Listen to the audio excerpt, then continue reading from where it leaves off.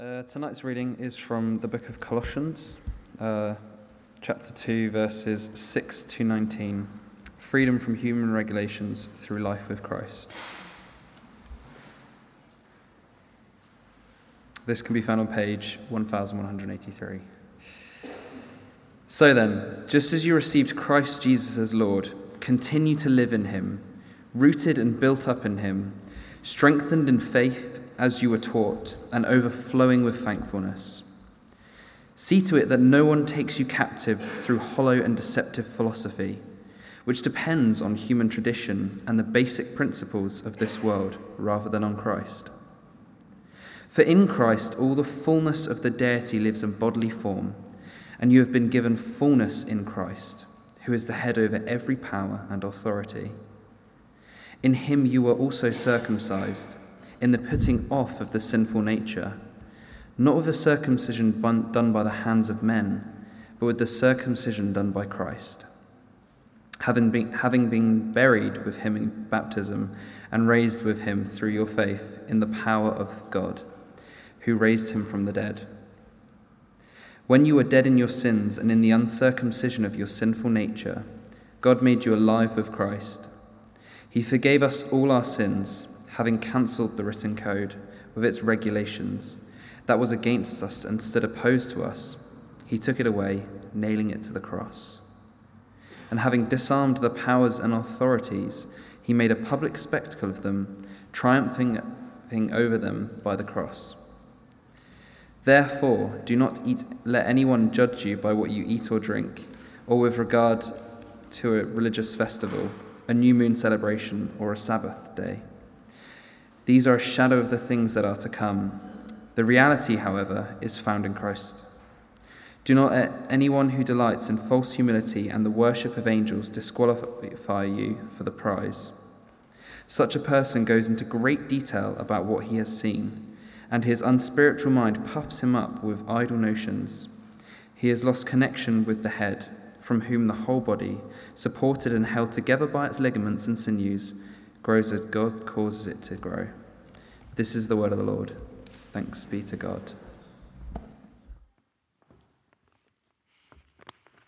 Thanks, PJ. Good evening, everyone. Let's pray together.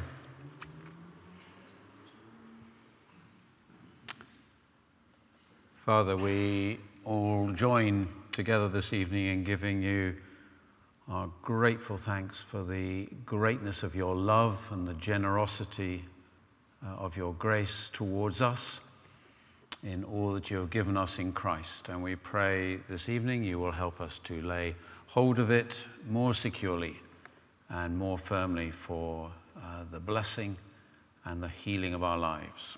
We pray in Jesus' name. Amen.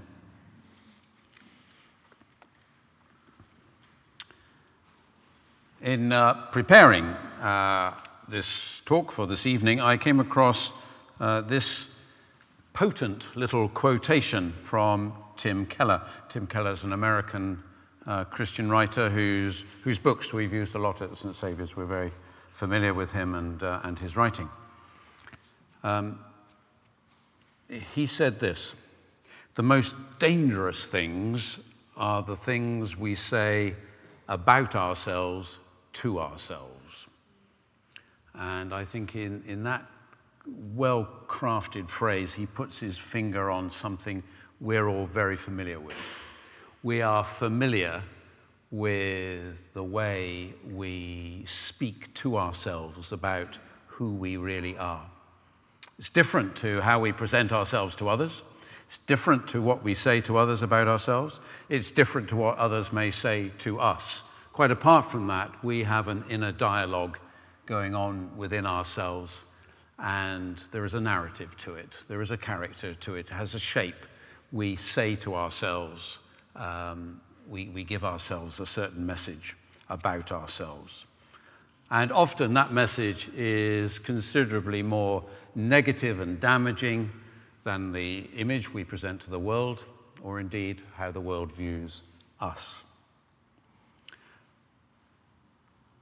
It comes from all kinds of sources. It comes from our childhood. It comes from the message our parents gave us. It comes from the message our schooling gave us. It comes from our own experiences in life, our successes, our failures. It comes from a number of different sources, but it's really quite deeply entrenched. And we can't help ourselves telling ourselves that story over and over again. And you probably know what it is. You probably know what your story is, what it is you tell yourself about yourself. I think it's a universal human characteristic.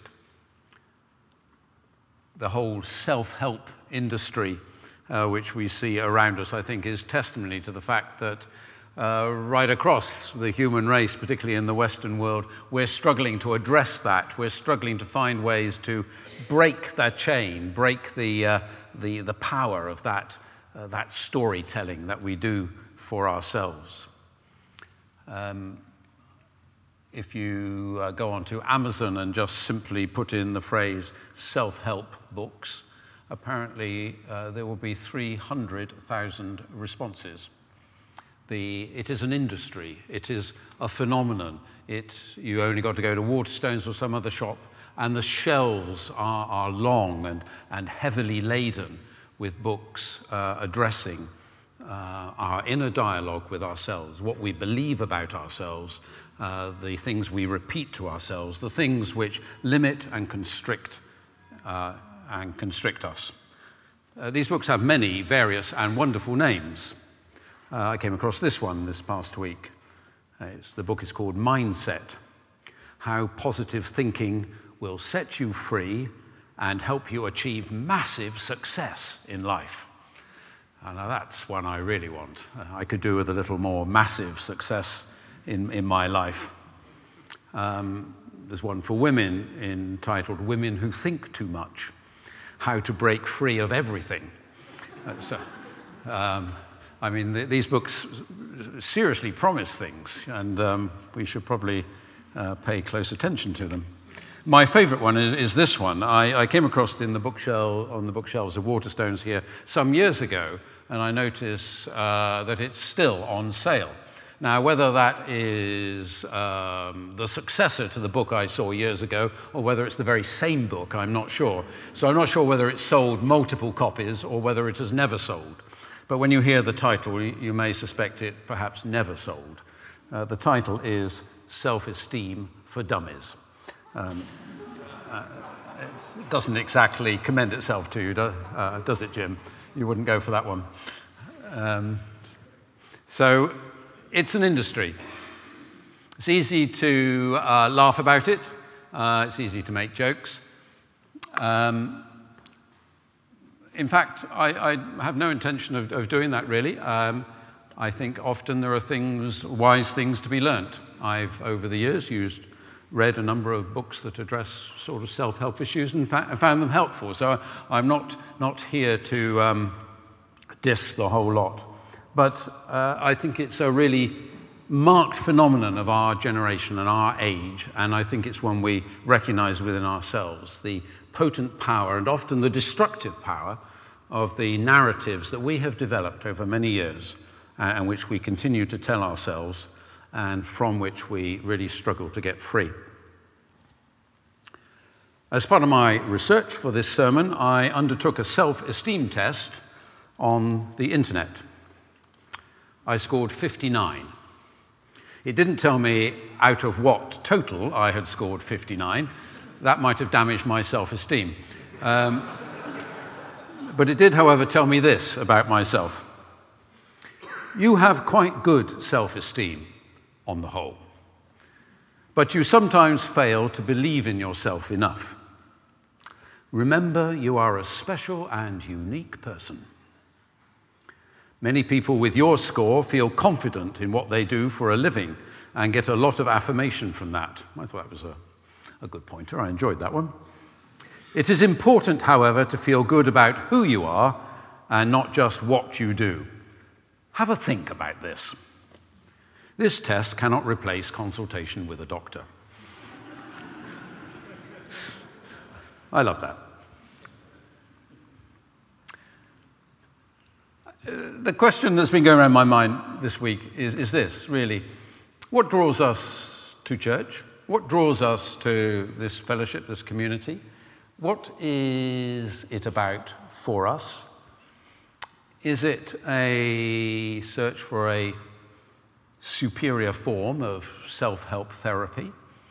Are we looking for an experience, a framework in which we will feel better about ourselves? What is this about for you?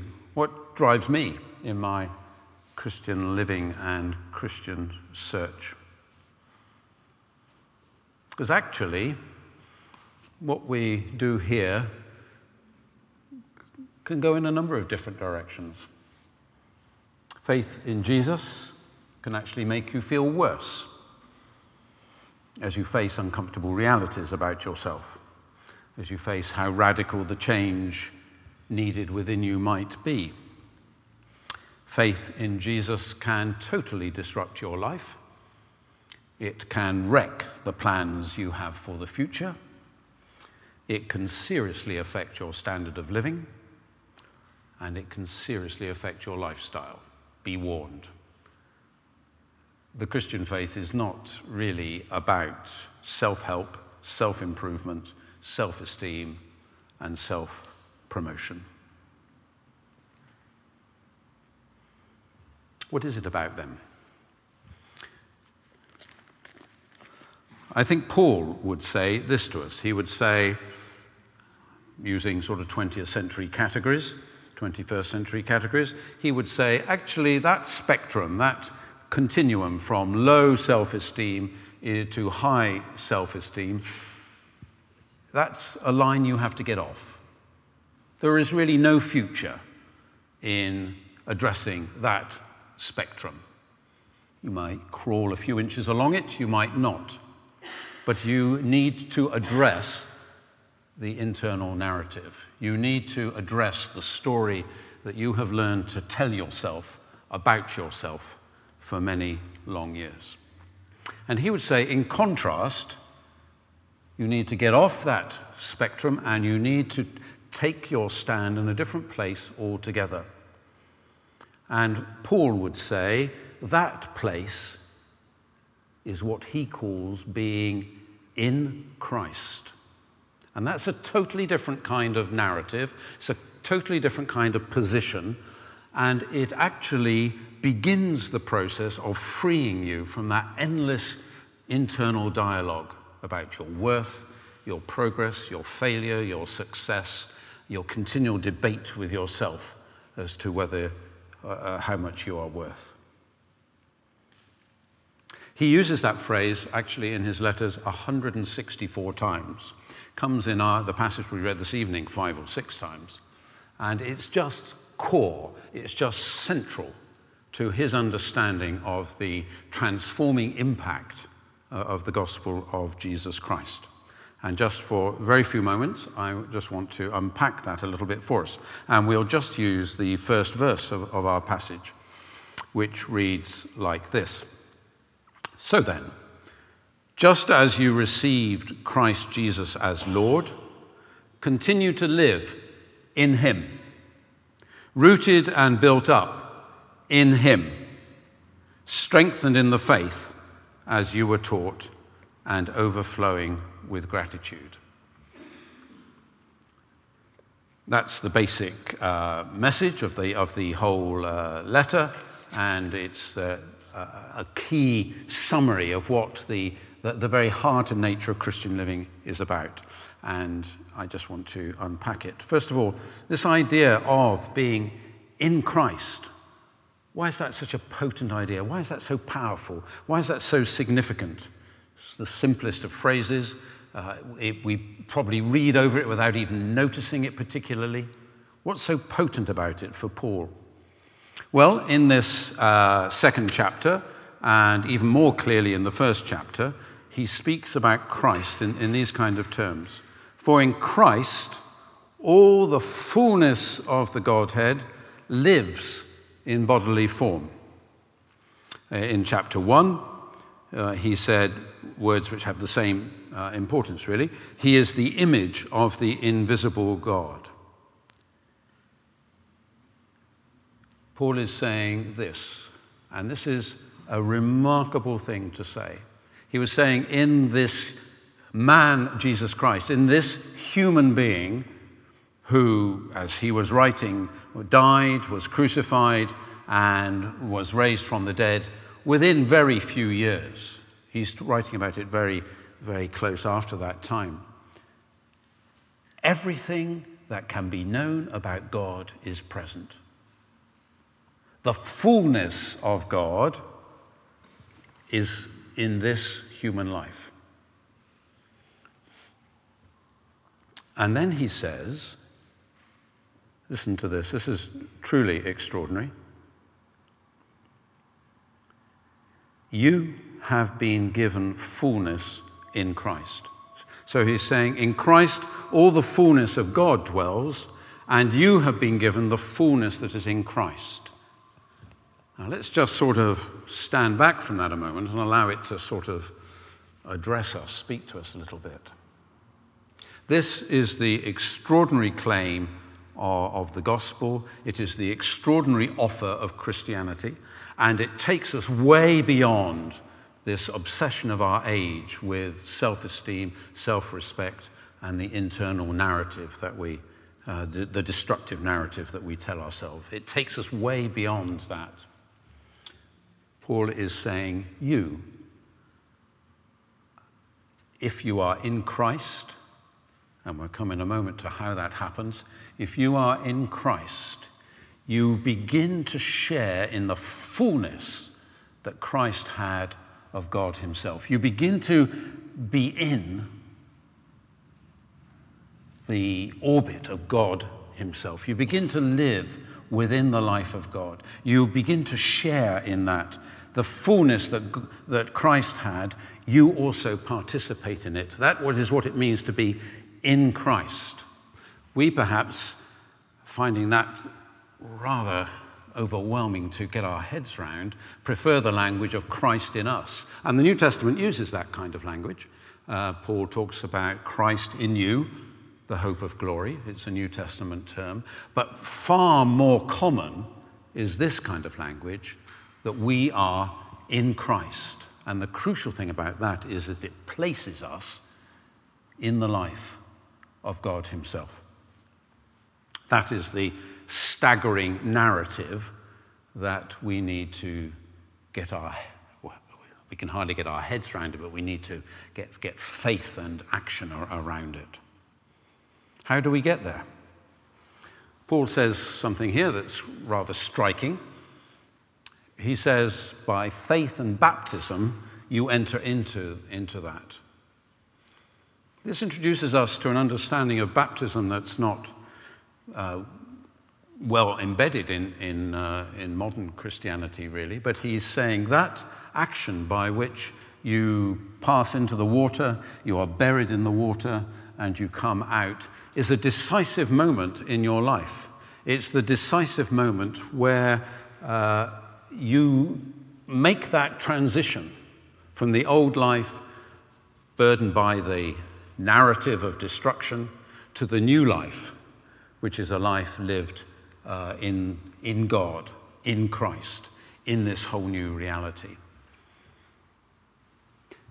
In faith and in baptism, you begin to enter into this new life.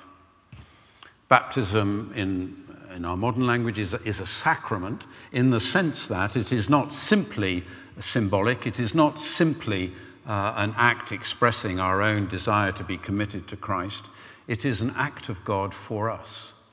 And that when we are baptized, it is actually God's gracious act to convey us into the kingdom of his Son, into the life of his Son, and into the life of God. We are in Christ. Martin Luther once said that when he felt defeated, when he felt overthrown by the assaults of the devil, as he put it, when he felt condemned by his own failure and sinfulness, he said to himself, I am baptized. Why? because that was the act of God for him. It demonstrated that moment of transition into God's kingdom. Now, baptism itself is not a magical act that does anything by the physical action of immersing someone in water. But when it is an act of the Christian community, and when it is done in faith, and when it is done before God, it is an enormously important and significant moment. It prevents us ever again saying, I wonder if I really believe. I wonder if I really belong. I wonder if God really loves me. I wonder if I'm really in Christ. Because we can always go back to that moment and say, that is the moment where God demonstrated to me what has been true since time began, that I am loved, that his desire is for me, and that in Christ he gave himself for me. I have died to the old life, and I am rising to the new life. So I encourage you to reflect on that. I think, in a sense, the Christian journey is not complete. The Christian journey has not fully been commissioned, as it were, until we have been baptized. And if you are waiting for some time when you might feel, I'm more ready, I'm more committed, I'm ready for this step, I would ask you to really regard it as something that God does for us and establishes us in his presence before him in Christ, learning to live the life that Christ gives us. Enough on that, I think. So Paul is saying this is the way to break out of that negative narrative. It's to find your true place as a disciple of Jesus in Christ through faith and baptism. And what is you are then an inheritor of all that God has for you. The fullness that God has in Christ is available for you. You may not yet be able to discern it. You may not yet be able to make it your own and understand it and live it out, but it's already yours. And the Christian life then is a matter of, as he says in this verse, being rooted, built up, and strengthened. Rooted we might think of as putting our roots down into the truth and grace of God. Being built up is about constructing our lives on that basis, on those fundamentals. And strengthening is about our inner life. Keep growing, keep deepening as you were taught. And the final phrase in this verse is overflowing with gratitude.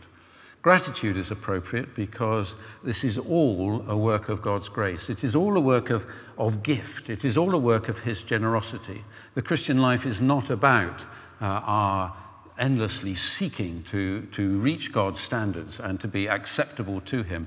The clue is that we were accepted before we were acceptable. That is the whole nature of the Christian experience. And it is his gift and his generosity that takes us from our separated, fragmented lives, our lives living by destructive and distorted narratives, and placing us in a new place, finding our new identity in Christ, and in that way reconciled to and living a life in relationship to God. Therefore, a life of gratitude, overflowing gratitude, is appropriate. It's the response. And Paul's phrase here is overflowing with gratitude, overflowing with thankfulness. So we'll finish there tonight because we're going to move on to communion now. And communion expresses all this. Communion just demonstrates it all. Communion invites us to once again own it and make it our own and live within it. So I invite you, as I conclude this reflection, to say to yourself, my new narrative, the narrative which controls my life, is I am in Christ. That's where I stand. I am not struggling to move along this spectrum from low self-esteem to higher self-esteem. It doesn't matter whether my score is 59 or any other figure. that really is a total irrelevance. The key thing about my life is, whatever my experience, however broken my experience of life might be, I am in Christ. I am forgiven. I was accepted before I was acceptable. I was loved from the foundation of the world. My old self died with Christ. I rose with Christ to a new life. There is more for me now to know, but it is all mine. I am in Christ.